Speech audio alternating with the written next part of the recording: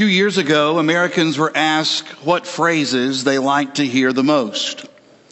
Now, you probably won't be surprised to hear that the number one phrase that Americans like to hear, number one phrase is, "I love you," right? In fact, why don't you look to somebody next to you and say, "Johnny, you have nobody sitting next to you." I just realized that, right? You got Barry. Look to somebody next to you and say, "I love you."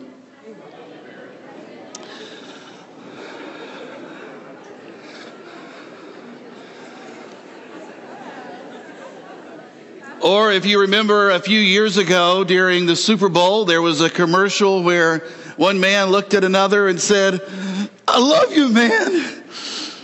However you want to share your affection, that's good. Go ahead, I love you. The second phrase that Americans enjoyed hearing was, "I forgive you." Now, I don't know if any of you need to look to the person next to you or not and say, "I forgive you," but if you need to, you might want to go ahead and take this opportunity. Now, the third phrase might surprise you. The third phrase that Americans said they most enjoyed hearing was supper time. Yeah, really. I love you, I forgive you, and come and get it. That's the way we Americans look at things. I read that this week and I thought, man, it took my mind to a section of scripture that we don't often go to. It's in 2 Samuel chapter 9. And it's a story about an obscure character who was pulled from obscurity by the king of Israel, King David.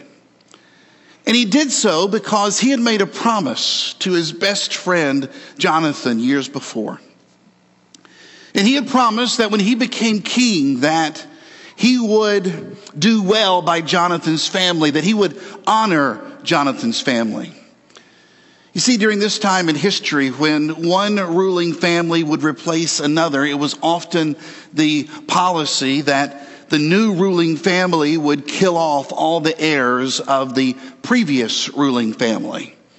That way no one would ever lay claim to the throne. It was Game of Thrones before there was Game of Thrones.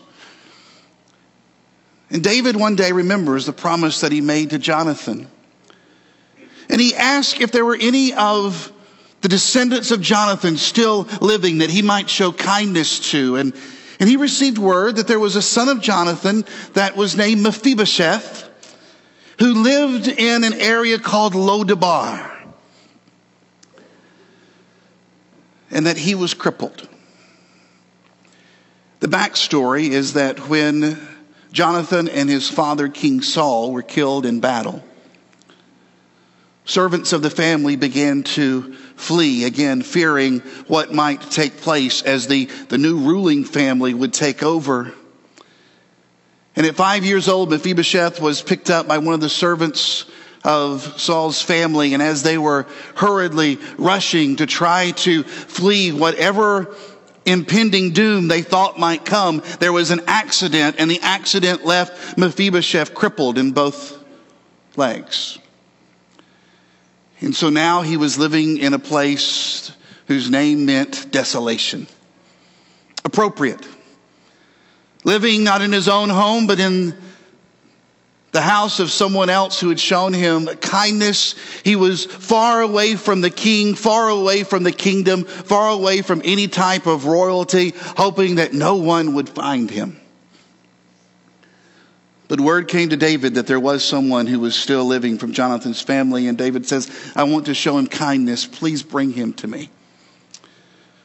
And so all the king's horses and all the king's men, they ride out to Lodabar, and they go and they take Mephibosheth and they put him in the carriage of the king and they bring him before David. Mephibosheth, fearing for his life, falls before the king, declares himself to be the servant of the one whom he is bowing before. And David does something that's incredible. David tells Mephibosheth that the property that had belonged to his family was going to be restored to him, that He was going to have others who would help him take care of that property, individuals who would also help to care for him, and that he wasn't going to have to worry about anything from that day forward. And the coup de grace, the cherry on top of the ice cream, David said, and from this day forward, you will eat at the table of the king. In fact, when you read through that story in 2 Samuel chapter 9, you will see that David on 4 different occasions is quoted as saying, you're going to be eating at my table. And so I want you to picture just a moment the most beautiful phrase Mephibosheth could hear. Supper time. And all the children of David would come together. All the descendants of the king would gather around the table of the king. And there in the midst of them all will be one who was crippled. One who thought he did not have an inheritance. One who thought that his life was to be lived out in desolation. And there, with all the other children of the king, he would sit, and the tablecloth of grace would cover his feet. I love you. I forgive you. It's supper time. Isn't that what takes place each and every time we come together each Sunday? Where we're reminded of the love that God has, reminded that we too are heirs of royalty. We're reminded that we also have suffered a terrible fall, that we also have been crippled. And yet to be reminded that we have been forgiven and invited to sit at the banquet table of the King. To hear God say, I love you. I forgive you. It's supper time. We call it fancy word communion. But today, let's call it what it is. The time when the children of God hear the supper call of God and join with sinners made saints and allow the tablecloth of grace to cover all of our sin. Father, it's supper time, and you have called us together. And we have heard your invitation of grace. And so we have come to this place this morning to take bread, to share cup, to be reminded of your love and your forgiveness. Thank you for allowing us to have a seat at the table. That no matter our color, no matter our language, no matter our history, no matter our future, no matter our net worth, no matter our education, we all are children of the King. And we all gather for supper. May the bread that we share together be a reminder of the love that you have for us. In the name of Jesus we pray. Amen. Father, we thank you for your kindness in seeking us out, that you might share your table. We look at the place in which we live, and I guess we could call it Lo-Debar.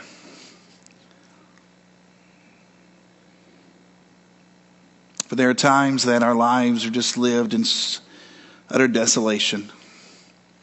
Sometimes it's because of decisions that we ourselves have made. times when we have crossed lines that we said we would never cross, times that we have run from responsibilities that we promised to uphold. Sometimes it's just been because of this world that we live in, and it just seems as if Satan is truly running rampant, and that things are just falling apart around us, and that we are so out of control. We are no longer able to take care of ourselves. It seems we can't take care of our families. And yet this morning we heard your invitation of grace, saying it's supper time. As we take this cup, I pray that it will be a reminder to all of us of the forgiveness that's found in Jesus Christ. And that we would be confident in the forgiveness that you have so lavished on us, that we would be confident in the forgiveness from the things that have happened this last week, from the things that have been happening already this morning, that we'd be confident in the forgiveness as we go forward from this place, having assurance with our salvation. May we take this cup. May we sit at this supper table. And may we rejoice that you have found us, that you have called us, and that we are forgiven. It's in the name of that grace, Jesus Christ, that we pray. Amen. Remain standing, please, as we read this scripture together. The Lord is compassionate and merciful, slow to get angry, and filled with unfailing love. He will not constantly accuse us, nor remain angry forever. He does not punish us for all our sins. He does not deal harshly with us as we deserve. For his unfailing love towards those who fear him is as great as the height of the heavens. He has removed our sins as far from us as the east is from the west. Thank you. You may be seated.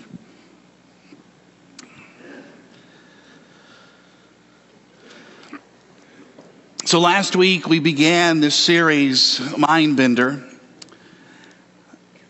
And Sean is correct. I tried to bend your mind a little bit. I think we've got the picture again.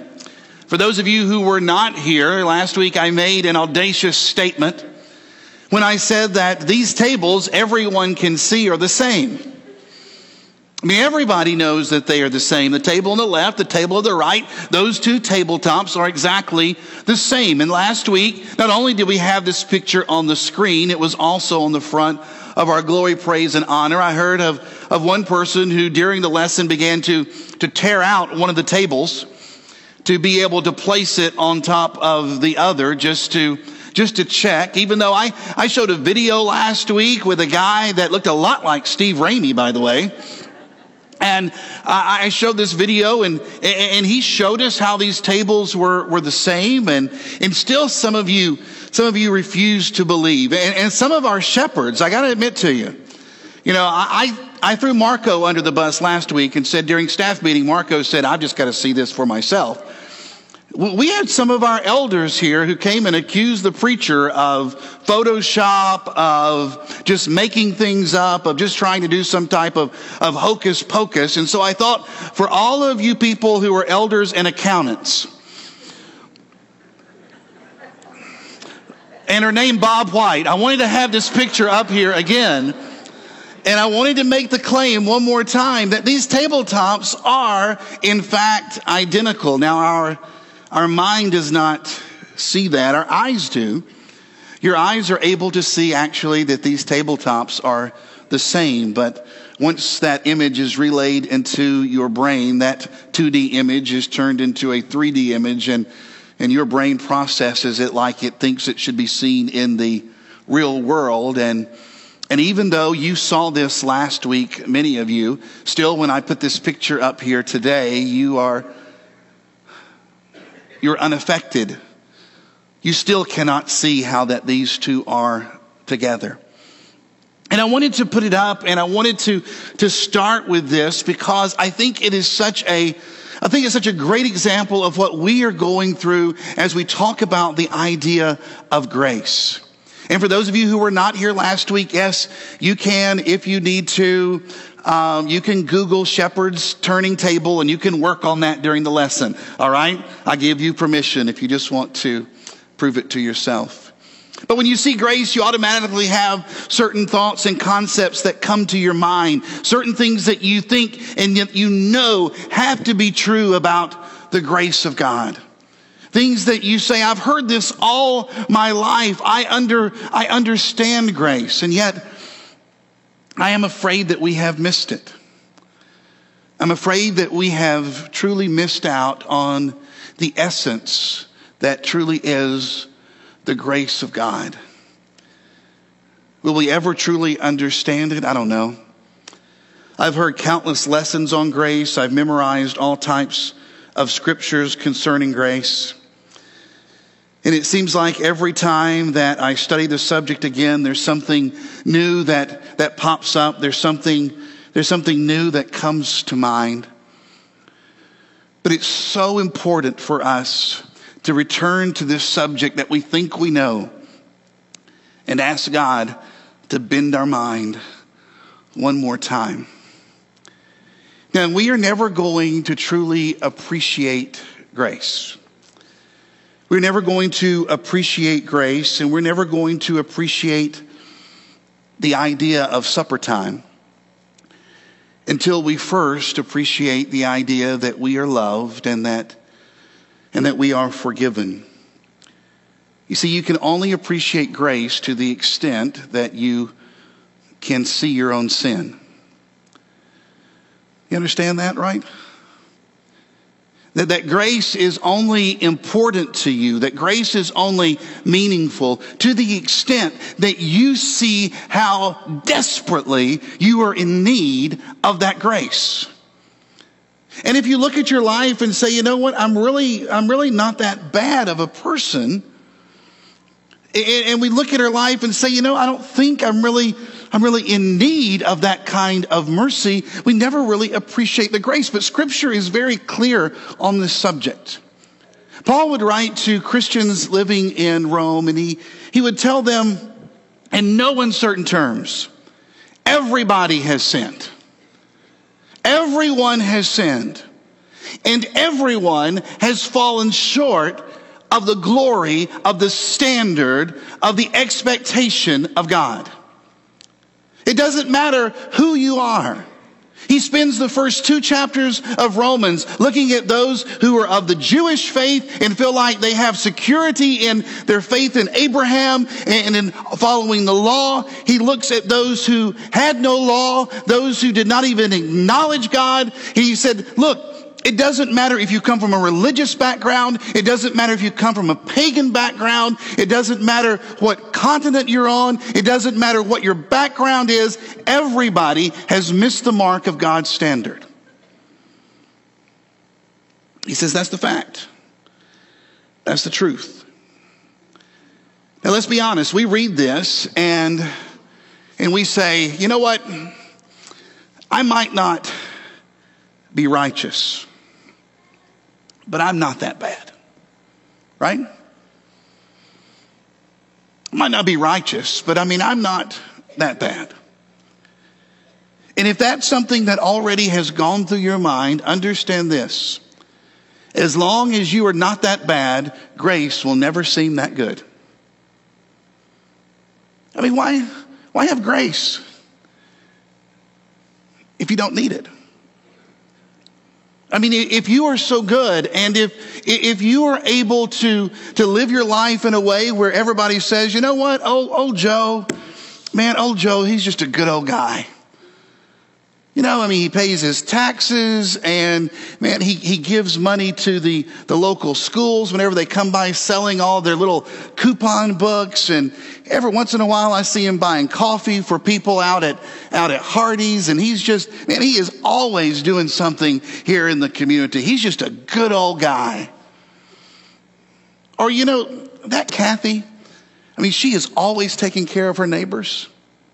And I tell you, she is always running the school taxi, and she will pick up anybody that needs a ride, and she's carrying them to ball games, and she's making runs to Target, and she's getting uniforms, and she's going back and forth doing all these things for all of these families. You know, she's just a good old gal.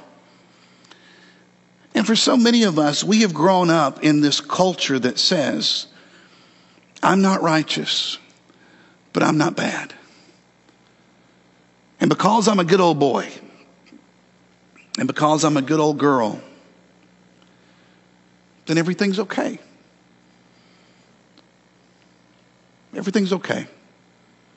I mean, I've sinned, but I've not sinned. I mean, you know, right? You guys know what I'm talking about. I mean, you do the little sins, but you don't do the big ones. You don't do the ones that end up on the front of the papers. You don't do the ones that cost you your job. You don't do the sins that cost you your family. You don't do the ones that make this big scene in the community. You just have the little sins. You just envy. And you're just greedy. And you're just selfish. And you just lust. And you just put your needs and wants above everything else. But you're not that bad. You're not that bad. You see, we keep this mindset because we like to compare ourselves. And so what we do, we sit at the table.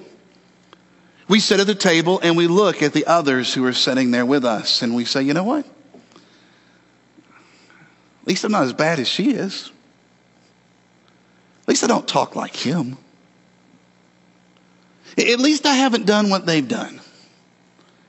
And we begin to feel good about ourselves as we see the missteps and the shortcomings of all those who are around us. And as long as I can find someone else that I am better than, then my conscience is clear. And yet Scripture is even more clear.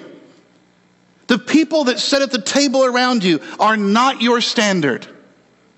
I cannot measure myself by my peers. I cannot measure myself by my coworkers. I cannot measure myself by others that I worship with, those that are in my small group. I cannot measure myself by the people that I work and see around me every day, those that are in the classroom with me, they're on the ball field. The only measurement that I have is God.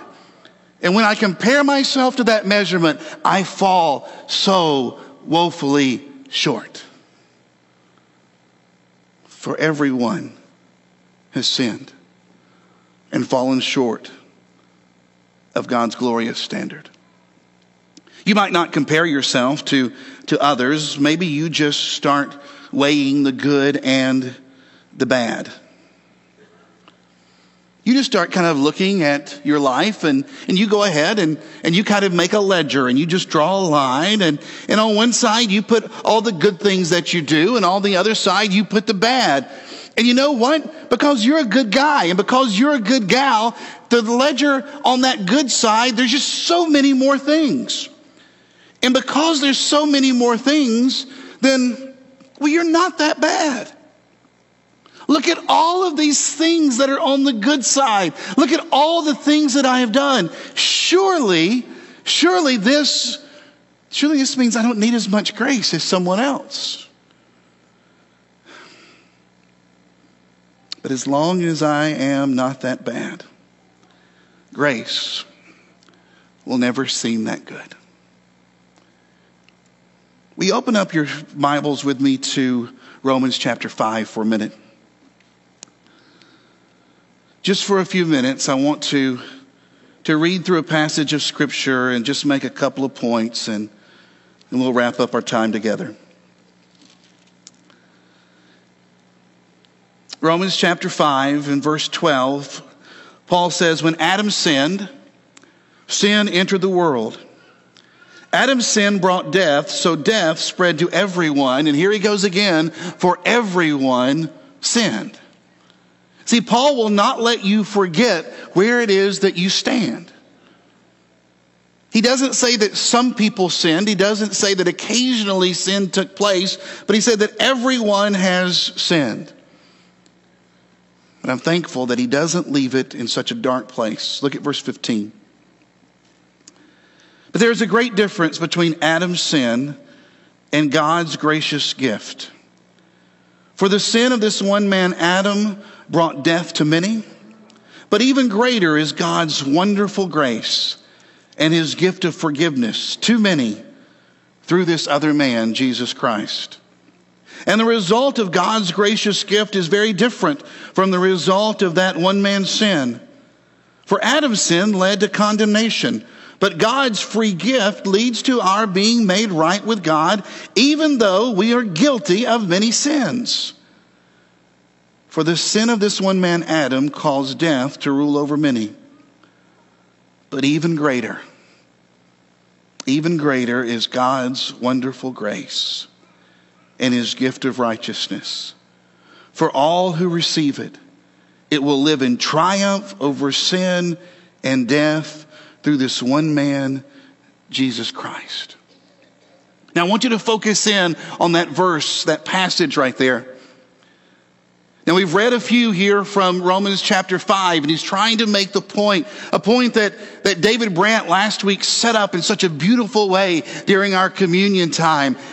The comparisons of the man Adam and the man Christ. And Paul goes through here and he says, look, the man Adam brought sin and death. But the man Christ, the man Jesus, he brings grace and life. And for all who receive this wonderful grace, as Paul says, live in triumph. Do you see it up there? Live in triumph over sin and death. Paul says all have sinned and fallen short of the glory of God. In another passage in Romans, he says, what you have earned or what your sin has earned is death, but that the gift of God is eternal life through Jesus Christ. And he says here, listen, yes, you have a sin problem. You have a sin problem, but there is a sin answer, and those who receive the beautiful, wonderful grace of God triumph over sin and death. But here's something that you have to understand. Your sin is worse than you want to admit. See, we just got to get real for a minute. No matter who you are, no matter where you're from, no matter how long you have been in church, no matter what your relationship has been in the past to God, your sin is worse than you want to admit.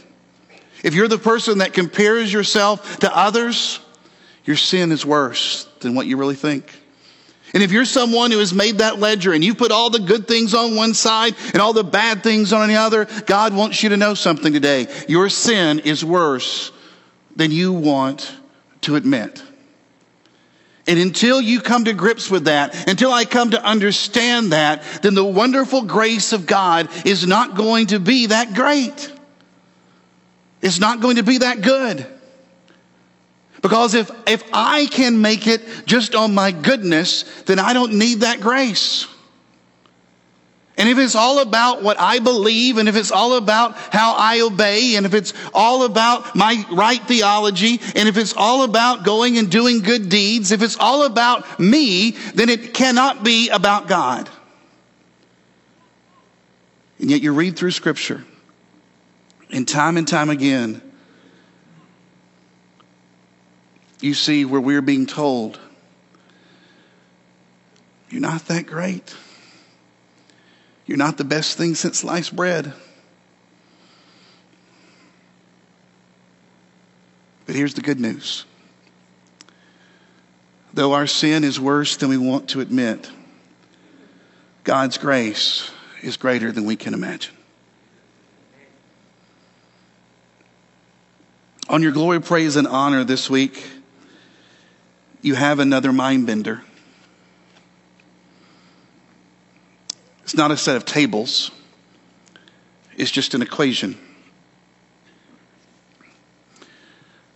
It's an equation like many you've seen in school before, where you have something on one side, the little Pac-Man mouth, right?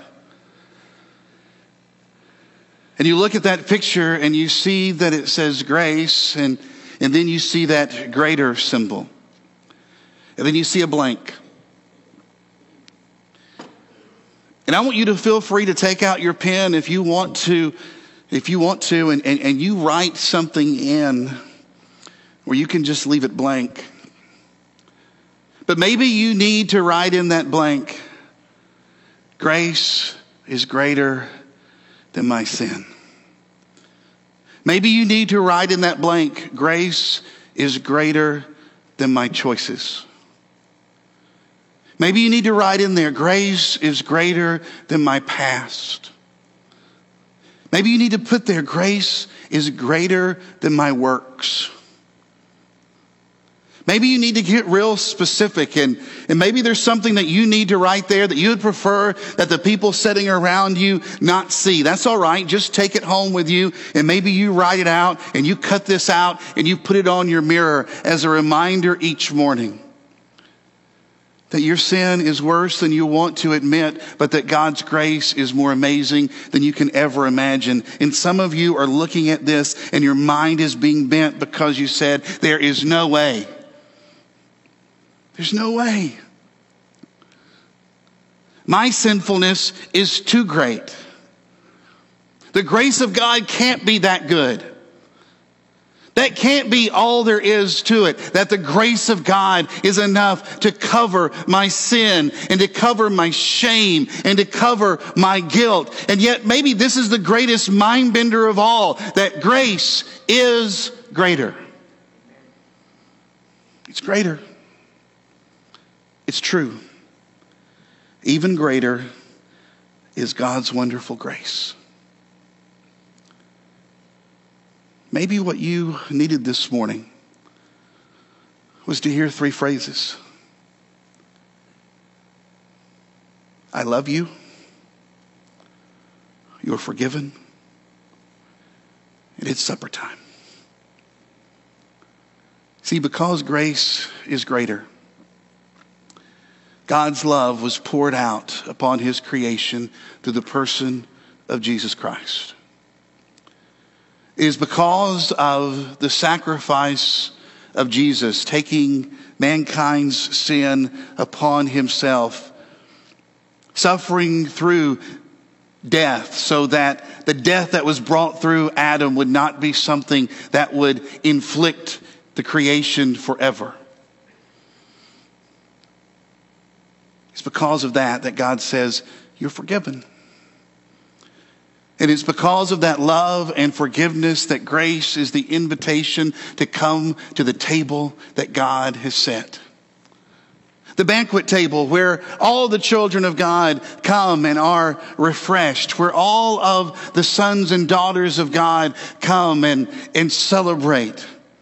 It's the Thanksgiving table where you sit down with your grandparents and with all the grandkids running around and you share stories of the goodness and the graciousness of God. It's the time that you most look forward to, where you're able to once again come and be with friends and family, where you're able to once again come and celebrate and toast in celebration the person of Jesus Christ. We get a small taste of it here. Very small. But there is coming a day when the dead in Christ shall rise, and those who are still breathing life will be called up into the heavens, and together we will be with the Lord. All because his grace is greater. Hebrews tells us not to miss the grace of God. Don't miss it. Because if you miss God's grace, then you miss everything. And so all that we've done today, through the songs, through the prayers, through our communion, through our scripture reading, through our study together, has all been done as a way in which to bend our mind around the goodness of the grace of God. And so we close out our time in this room We'll sing praise and we will lift up our voices again to the God of grace, and we give one another the opportunity to respond to that grace, to come call on the name of grace, to confess the name of grace, to come be baptized into that grace. Your sin is greater than you think, but God's grace is greater than you could ever imagine. He loves you. He's forgiven you through Christ. It's supper time. Come to the feast as we stand and sing.